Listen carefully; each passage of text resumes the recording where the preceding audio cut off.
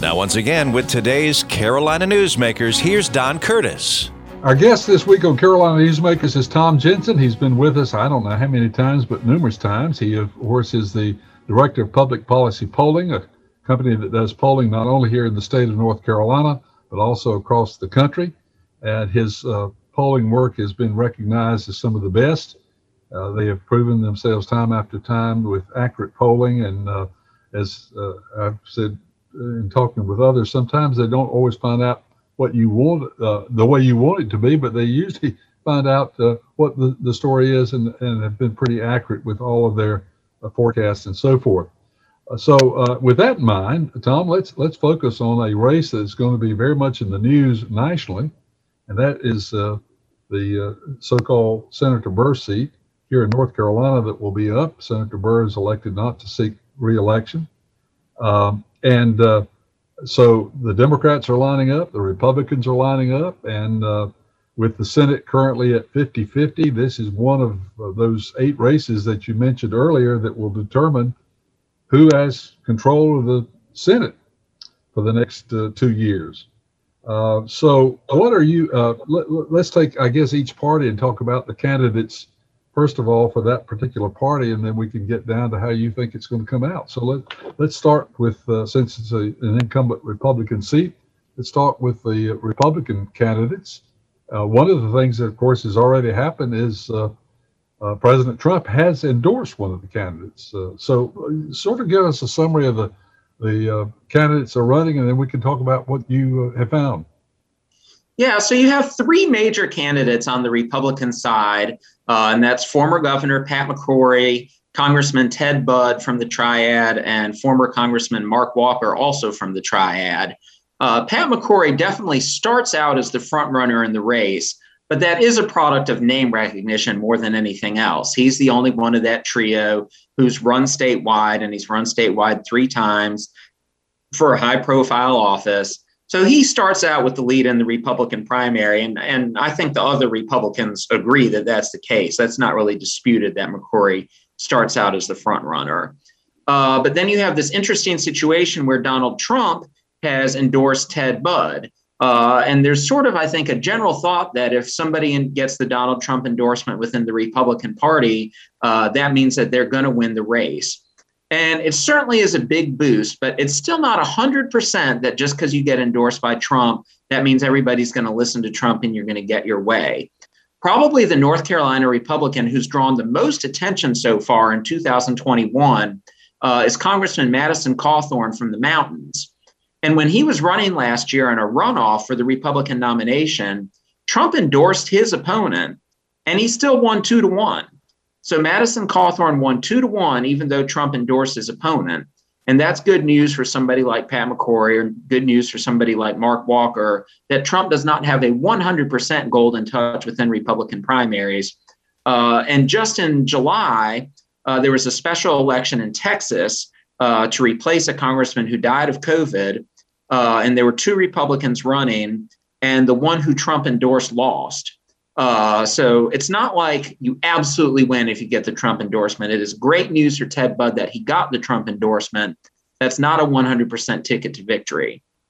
The other thing that's worth thinking about in the context of this race is that McCrory coming back after being out of office for a while and having an early lead based on name recognition is a very similar situation to what former Minnesota Governor Tim Pawlenty found himself in 2018. He had been the governor of Minnesota, ran for president, didn't get the Republican nomination, decided he wanted to be governor of Minnesota again, and he lost in the primary to somebody who he started out with a huge lead against.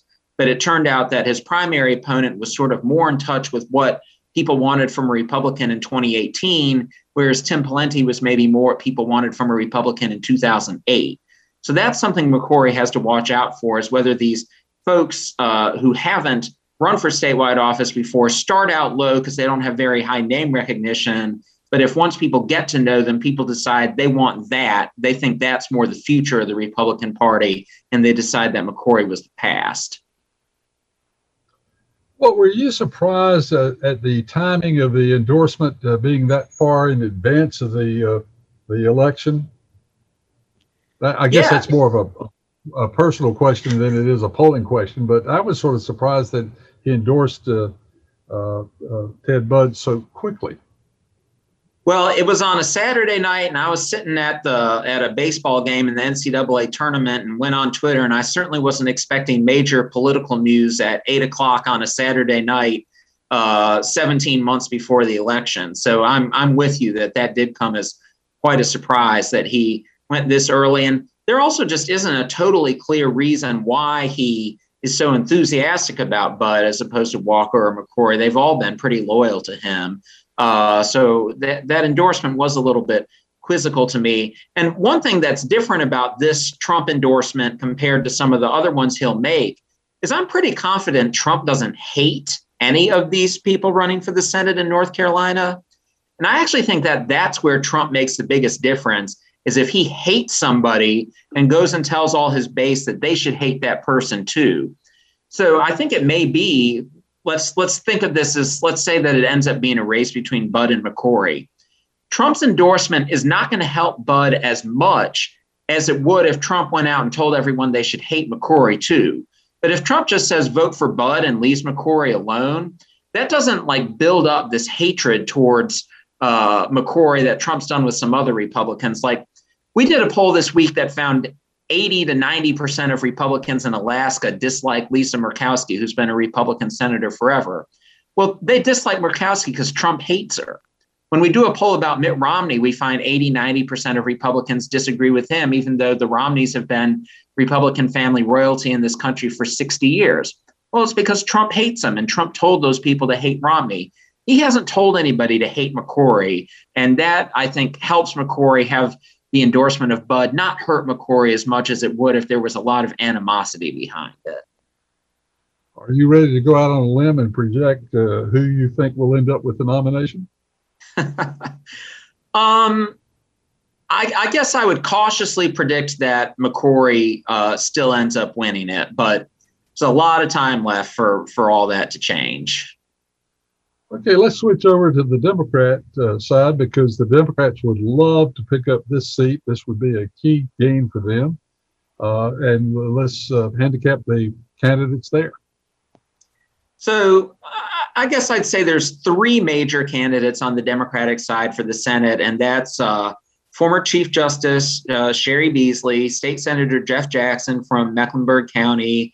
And then, even though I don't really think she has a chance of winning the nomination, I still include former State Senator Erica Smith in that major candidate list, simply because she did get about a third of the vote in the primary for U.S. Senate last year against Cal Cunningham. So she did get a number of votes. I don't know if she'd still get those votes in a race with different sort of candidate dynamics, but the three of them sort of rise to the top. I think that Cheri Beasley is the favorite. She's certainly the most qualified candidate with all of her experience in statewide judicial office and having been Chief Justice. She's raising the most money of any of the candidates. I think that national group, she's who they would like to end up being the Democratic nominee. And then also something that's been a major trend in Democratic primaries across the entire country, really since the murder of George Floyd in Minneapolis last summer, has been that Democrats are showing a strong tendency to want to nominate African-American candidates whenever possible. We've really sort of seen a situation when we've been polling Senate primaries and congressional primaries and that sort of thing, that most voters who are on the fence are ending up deciding that they think right now the Democratic Party should be putting forward African-American candidates for these key offices. One race that was really interesting that we polled on earlier this year was the mayor of Pittsburgh was up for re-election. He was a white guy. People liked him. He had a perfectly good approval rating, but he was defeated in the primary by an African-American candidate because even though they liked the incumbent just fine, there's just a strong desire for the Democratic Party right now to be putting forward candidates of color for major offices. So I think in a different world, Jeff Jackson would be a really strong candidate. He has a very strong social media following. He's raised a lot of money too. But I think in this climate, especially because she is the most qualified candidate to boot, I think Sherry Beasley is going to likely end up with that nomination. I feel more comfortable with that prediction than I do with making a prediction about the Republicans right now. So at this point in time, say that we're ending up with a race between Beasley and McCrory, a very interesting race because you've got a former governor running against a former chief justice, a black female running against a white male. So would you like to go out on the limb and project how that will end up? Well, I don't even feel like I'm going out on that much of a limb by saying this. So I'll make a very specific prediction that the Republican ends up winning by 2 points, 51-49. And there's two things that sort of feed into that. Number one, as I said, we're in a very similar political climate to last November. Things really haven't changed very much. Well, what happened in the average statewide race last November? The Republican won by 2 points. So that lends itself to thinking that a Republican would win 51-49. And then the other broader reason is that North Carolina over the last 4 election cycles has repeatedly shown itself to be a 51-49 state. When you sort of take all the races together for 2014, Republicans won 51-49. 2016, Republicans won 51-49. 2018, Democrats won 51-49. 2020, Republicans won 51-49. We really are about as closely divided a state as we possibly can be. And we've been very close to 50-50 4 election cycles in a row. But 3 out of those 4 times, it's ended up slightly on the Republican side of the fence. And certainly history tells us that the first midterm for a new president usually goes against his party. So that lends itself to a slight Republican victory, too. Now, the one thing that could be different about this midterm election is that we've had this big resorting in American politics during the Trump years and since he left office, where Democrats are now the party of more well-educated people, Republicans are the party of less well-educated people. Usually in midterm elections, Republicans have done a better job of showing up to vote than Democrats have. But it's also a historic trend that better educated people are more likely to show up in midterm elections than less well-educated people. So the thing that could let Democrats win in North Carolina next year and let Democrats win next year more broadly across the country is if their newly highly educated base turns out at a much higher level than this Trump base that includes a lot of less well-educated voters who might be less likely to turn out for an election where Trump's not on the ballot. That's the argument that next year could actually end up being a good year for Democrats, is if their voters turn out and Republicans don't, reflecting this shift in the education bases of both parties. Okay, North Carolina is still growing a great deal. It's on almost every list. It's listed as a place that people would like to live, move to. So our growth factor is still there. As new people come into the state, is this changing the dynamic, or is it coming in just pretty much like everything else that makes North Carolina a 50-50 purple state?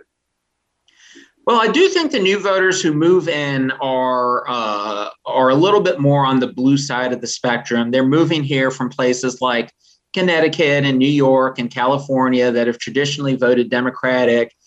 And I do think that's a big piece of why we've become a swing state for president, whereas we used to be a pretty reliably Republican state. As recently as 2004, George W. Bush won the state by 12 points, and we really were very solidly red. And since then, the most lopsided of the last 4 presidential elections was a 4-point decision.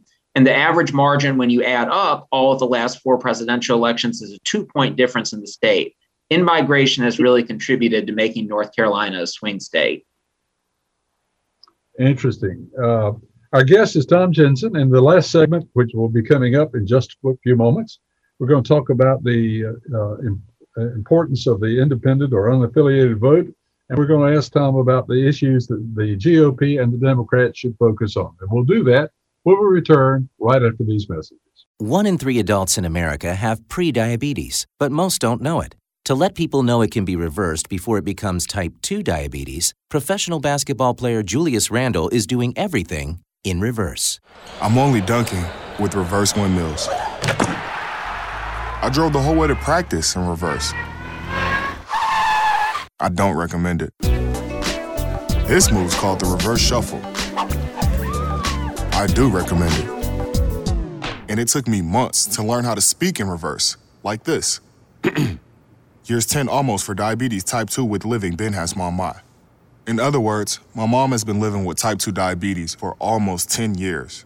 So together, we want to say to the 84 million Americans at risk, exercise and healthy eating can help reverse prediabetes. Start by taking a simple 1-minute risk test at doihaveprediabetes.org. Brought to you by the Ad Council and its Prediabetes Awareness Partners. Bet he can't say that in reverse. I'm a 40-year-old man that walked in there to get his high school diploma. It was very hard for me, but Miss Araceli, she gave me direction. At age 47, Marco finished his high school diploma. 50% of getting your high school diploma is walking through those doors.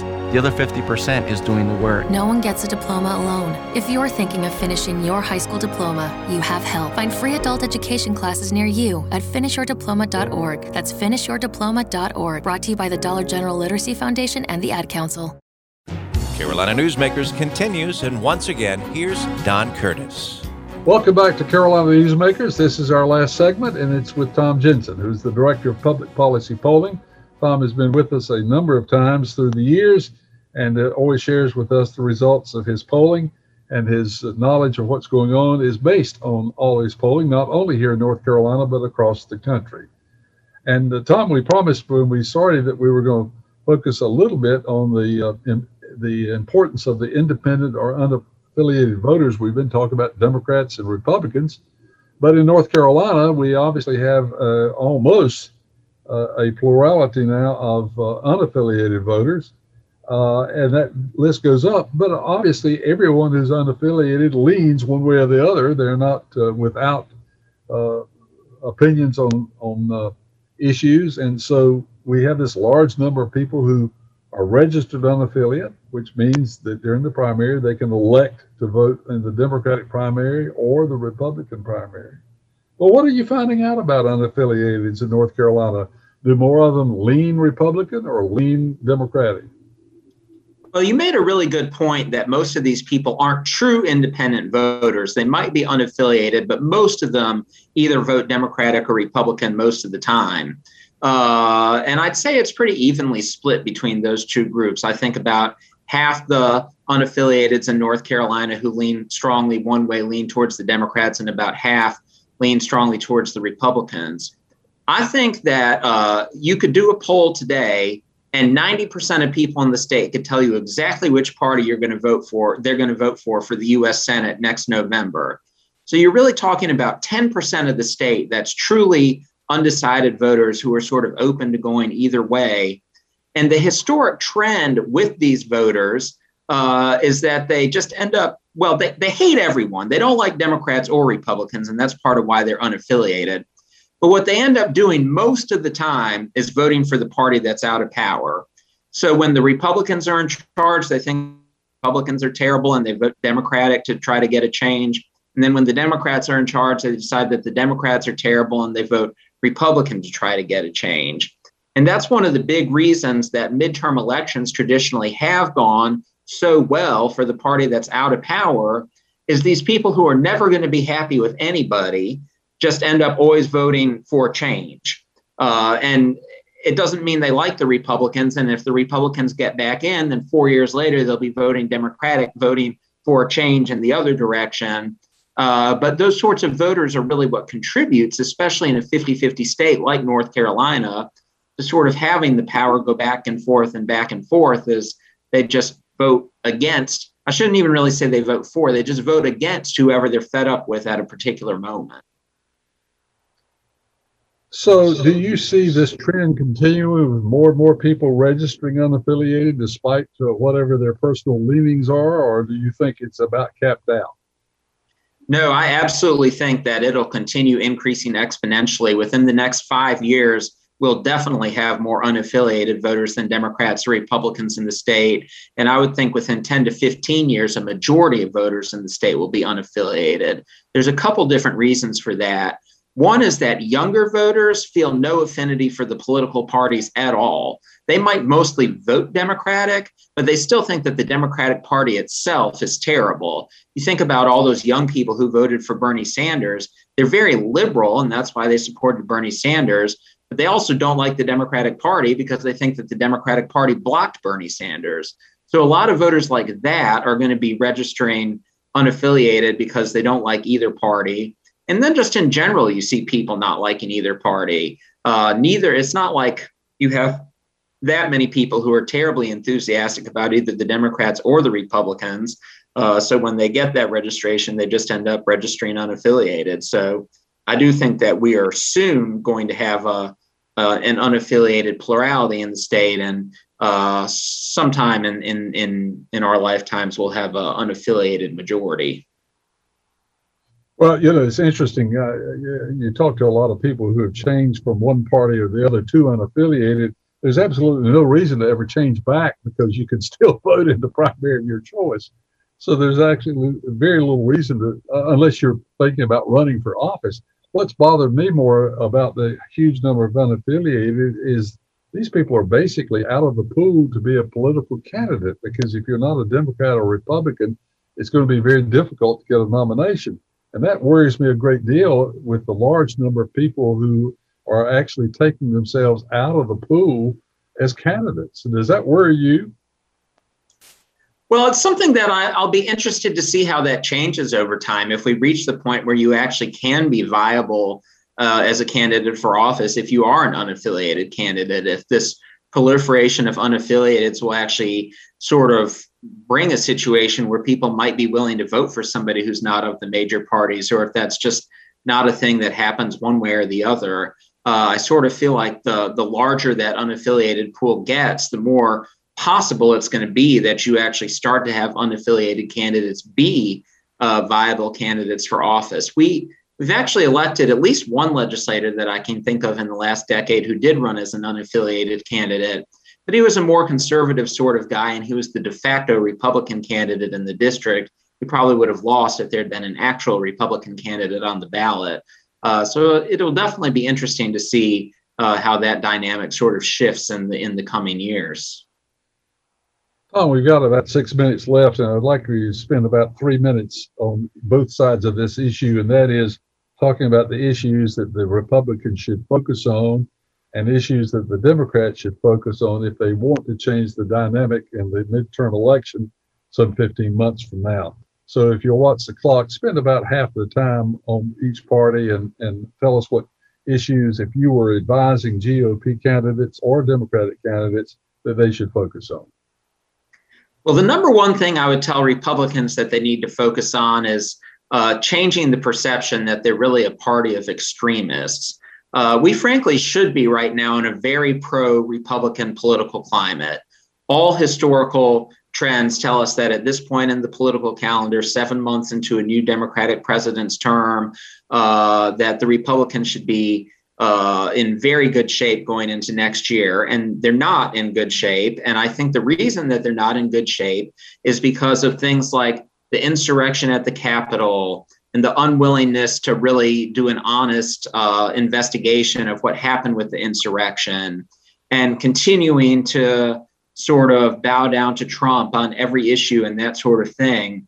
What Republicans really need more than anything else is they had this incredible growth in their party base over the last 5 years because of Trump, where a lot of people who haven't really been a part of the political process before came into it because Trump appealed to them in a way that no candidate ever had before. And those people's number one overarching sort of characteristic is that they hate the Democrats. So that's what holds them together, is hating Democrats, hating liberals, hating lots of different people. That's sort of the new Republican Party base.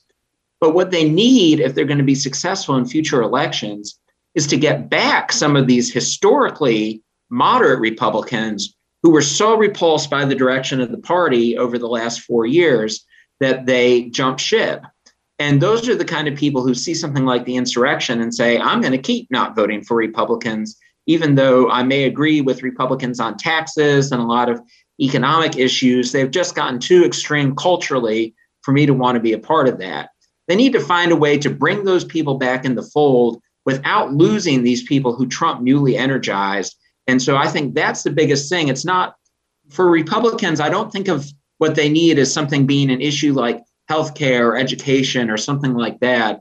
It's really sort of more a broader thematic thing where they just need to sort of change their image and come across differently as a party so that they can get those moderate suburban voters who bailed to the Democrats over the last 5 years back into the fold. What about the Democrats? I think when you look at issues broadly, voters are generally on the same page with Democrats. You talk about something like healthcare, voters are on the same page with Democrats.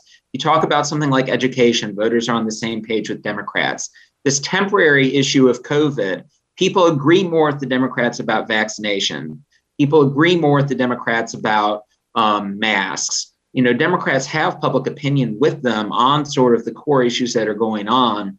But I think the thing Democrats need to be careful about is not coming across as being too far to the left and turning off people who are repulsed by Trump, but then they say the Democrats are just as bad. So I guess I'll just vote Republican because that's what I'm used to doing. I think the biggest thing that hurt Democrats last year was the perception that they supported defunding the police. That is something that is just not a view that's popular with just about anyone. When we go into sort of politically competitive districts and ask, do you support or oppose the idea of defunding the police? We usually find that about 20 or 25% of voters say they support that. About 70% of voters say they oppose it. And the reality is you didn't really have that many significant Democratic politicians running around last year saying defund the police. But the party people who were saying that were loud enough that it got turned into a perception that that was what the whole Democratic Party was about, was defund the police, defund the police. And people are so scared of that idea that Democrats are so extreme and that they're going to let law and order fall apart, that then agreeing with the Democrats on healthcare and education and COVID, that all falls by the wayside because that thing that a certain swath of the party is promoting that sounds so extreme to your average voter, that's outweighing everything else in sort of terms of people's calculation. So I guess I'm actually giving a very similar answer from different directions for both the Democrats and the Republicans, is that I think both of them need to sort of tone down some of their most extreme supporters, come across as being sort of more in the middle of the road, and then they'll have a better chance of getting those voters in the middle. But the other thing that's so important these days is a lot of the time what motivates voters is who is more scared of the opposite side. So like in 2018, Democrats had a huge year because Democrats were so scared of Trump and the Republicans going off the rails, and Republicans didn't have that same sort of sense of urgency. But then with defund the police in 2020, Republicans did have that sense of urgency. Oh my goodness, we must stop the country from these Democrats and defunding the police. I think if either side could sort of bring the temperature down, they might not provide the sort of motivation for the other side to turn out that then causes you to lose because so many other people vote for the other side that it outweighs your side. Well, and of course, the interesting thing about everything you've said is one side can say something, but the other side can run negative ads pointing out the same weakness of the other party. So that's going to be something interesting to watch. Well, I've left myself an awkward amount of time, not enough time to give Tom a chance to answer a good question. So I'll just hold it to the next time around. Tom Jensen's been our guest. He's the Director of Public Policy Polling. If you've missed part of this broadcast and like to hear a repeat, you can go online, CarolinaNewsmakers.com, and hear just that.